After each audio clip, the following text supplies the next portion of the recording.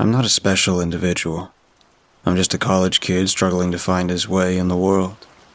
I work as a dishwasher at a local restaurant, and for the most part, I enjoy my job.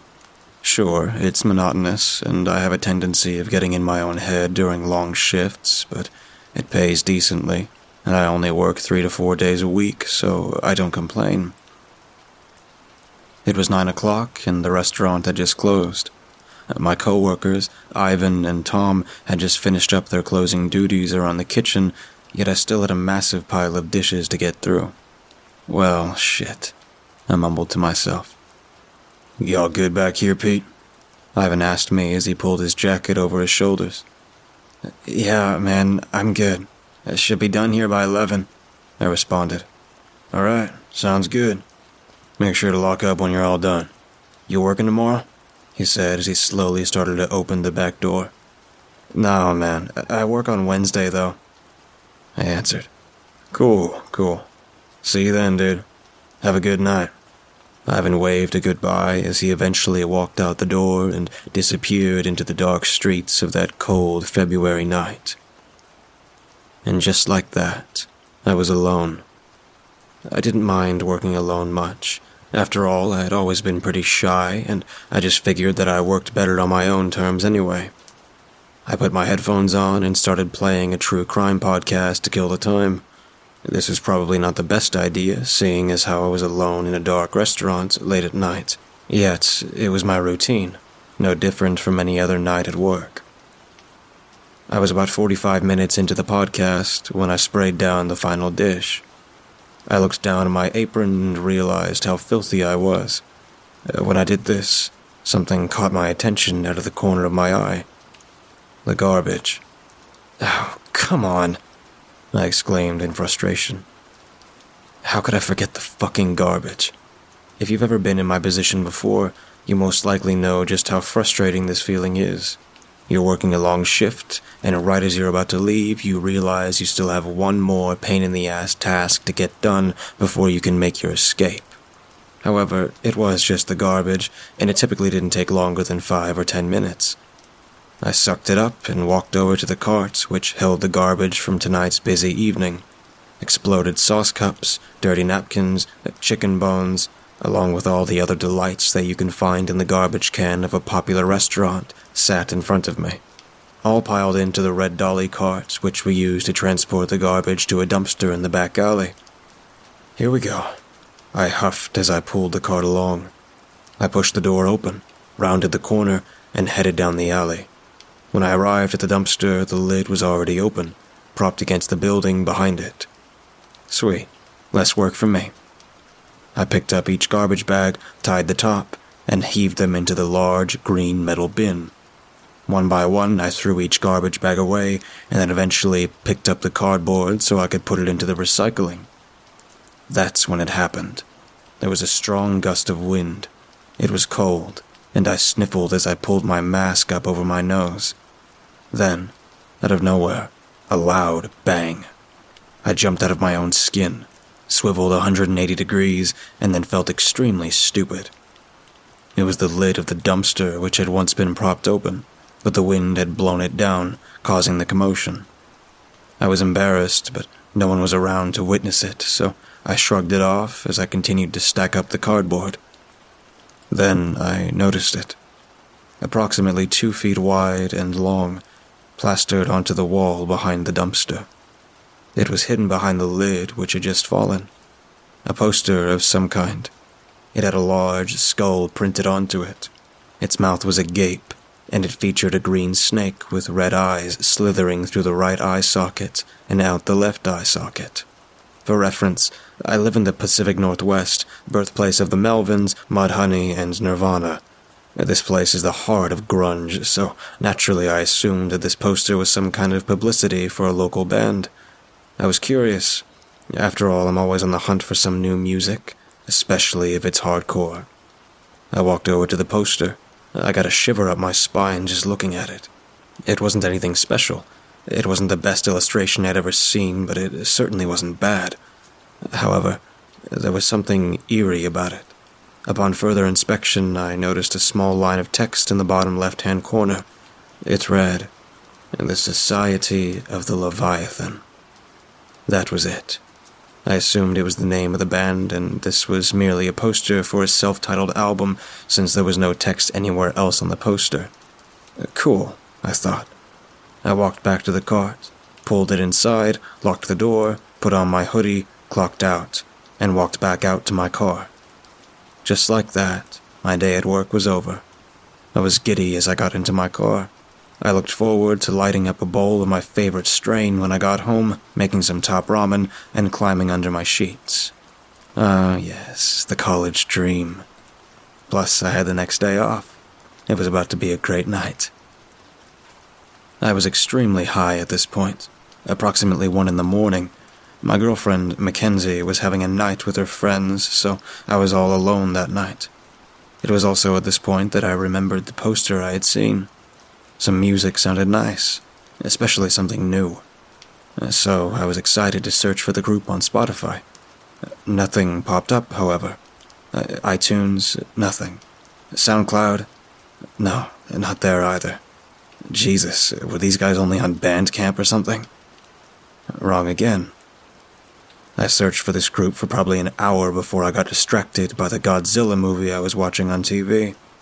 I was in that other state of mind, so I put my phone down, focused on the movie, and before I knew it, I was sound asleep. I woke up that Sunday morning feeling very groggy. I was having a severe case of afterbake, the equivalent of a hangover for a stoner. Nothing that I wasn't used to, though. I got up, looked at my phone, and realized it was dead. So I plugged it in, took a shower, and made some coffee. The perfect afterbake cure. I finally sat down, coffee in hand, picked up my phone, and began scrolling. I had a few missed texts. One was from my girlfriend, asking about my plans for the day, and another one from a number I didn't recognize. This wasn't that weird. I got random calls all the time and figured it was just another spammer. But then I read the text. "Are you interested in joining the society?" it asked. What the fuck? I said out loud, suddenly remembering my curiosity from the night before. I ignored the text. Hell, I cleared it so I didn't have to look at it. I figured that if I ignored it, then it would just go away. But then, almost immediately, I got another text. "Don't hide from us," the new text read. I was terrified. It was like a deep web horror story, but this was real. I had to do something, so I texted back. "I'm not hiding. I had stumbled upon your poster. I was just curious," I replied. "Curiosity killed the cat," an immediate response said. At this point, I was shitting bricks. What was going on? Who was messing with me? I responded again by saying, "Listen, man, I don't want to be any part of what you've got going on. Please just leave me alone." 10 seconds passed. No text. 30 seconds.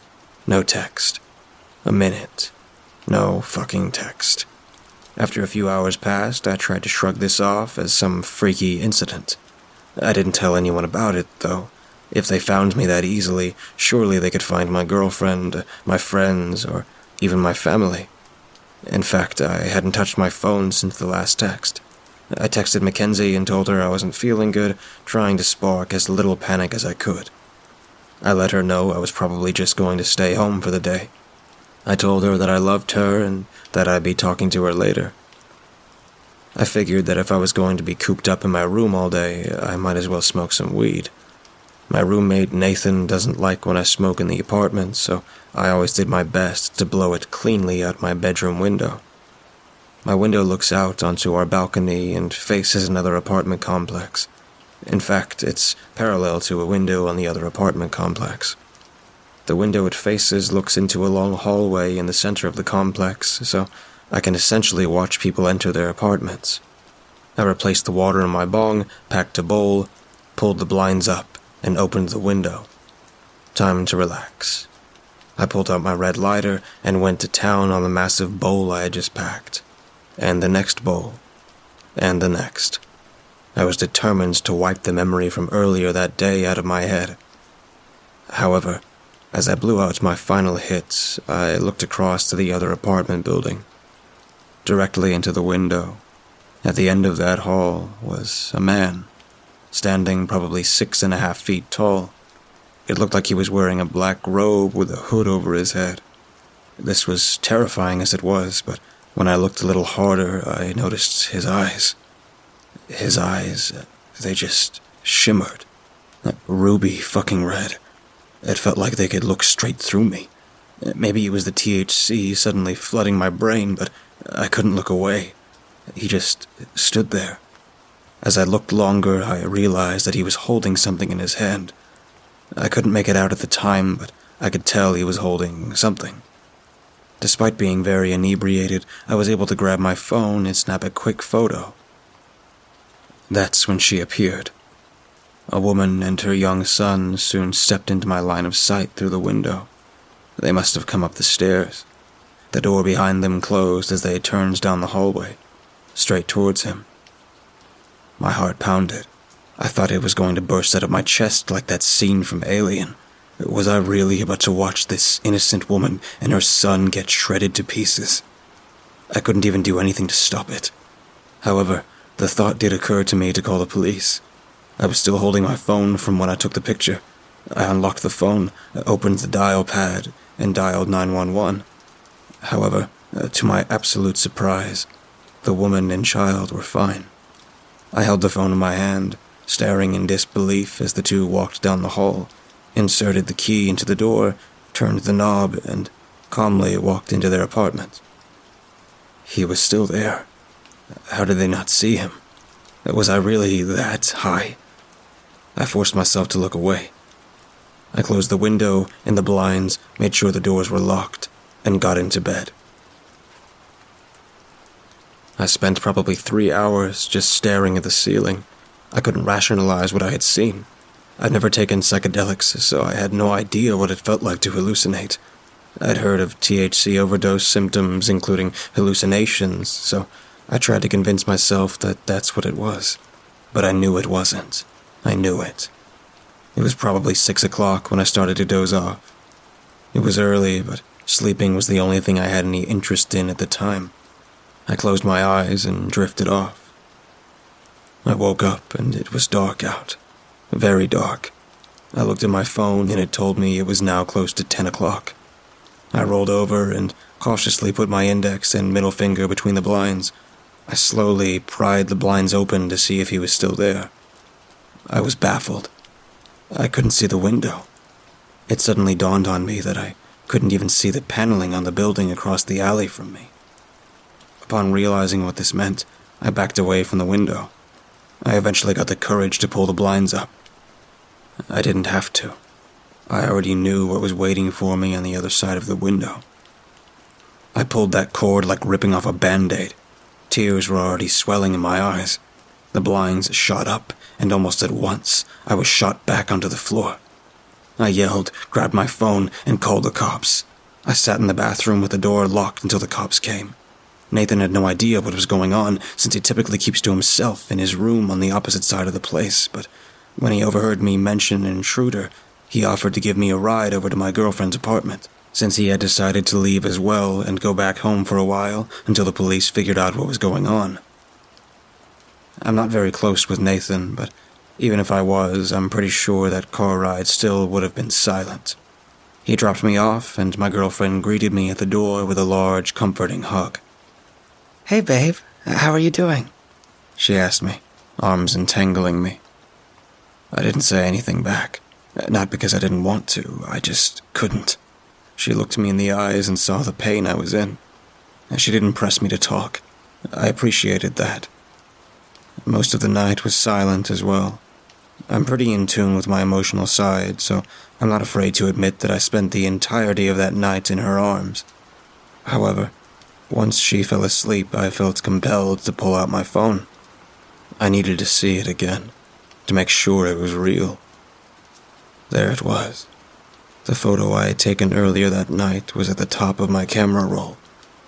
I could see him before I opened the photo. However, I opened it nonetheless. His blood-red eyes staring straight into the camera. I'm writing this the day after this all happened. I woke up next to my girlfriend this morning, thanking my lucky stars that I was still alive. I needed answers to this whole thing, so I went back to where the poster was. Keyword in that sentence, was, because it was no longer there. Where did it go? It couldn't have fallen down. It wasn't even peeling a little bit when I had last seen it. It looked like someone hung it up 5 minutes before I ran across it. I guess someone could have pulled it down, but why? It was in a random alley behind a dumpster. I don't know, I guess it's plausible, but I really wouldn't expect somebody to be upset about something like that. Like I said earlier, I live in the PNW.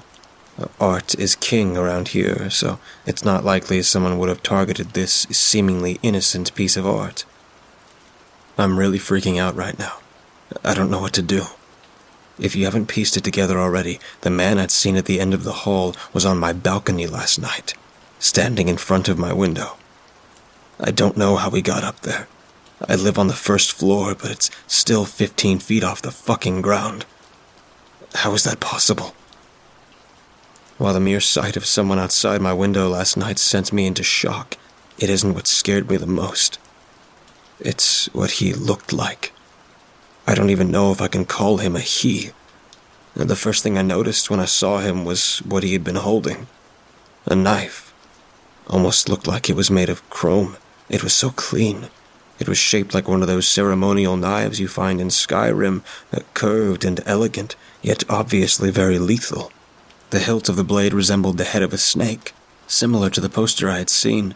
The snake knife had those red eyes, glowing faintly. That's what reminded me of the person's eyes. I panned up and made eye contact with the most unsettling thing I had ever seen. His eyes were extremely red, almost illuminating my windowsill, but the sockets they sat in were a mix between brown and green.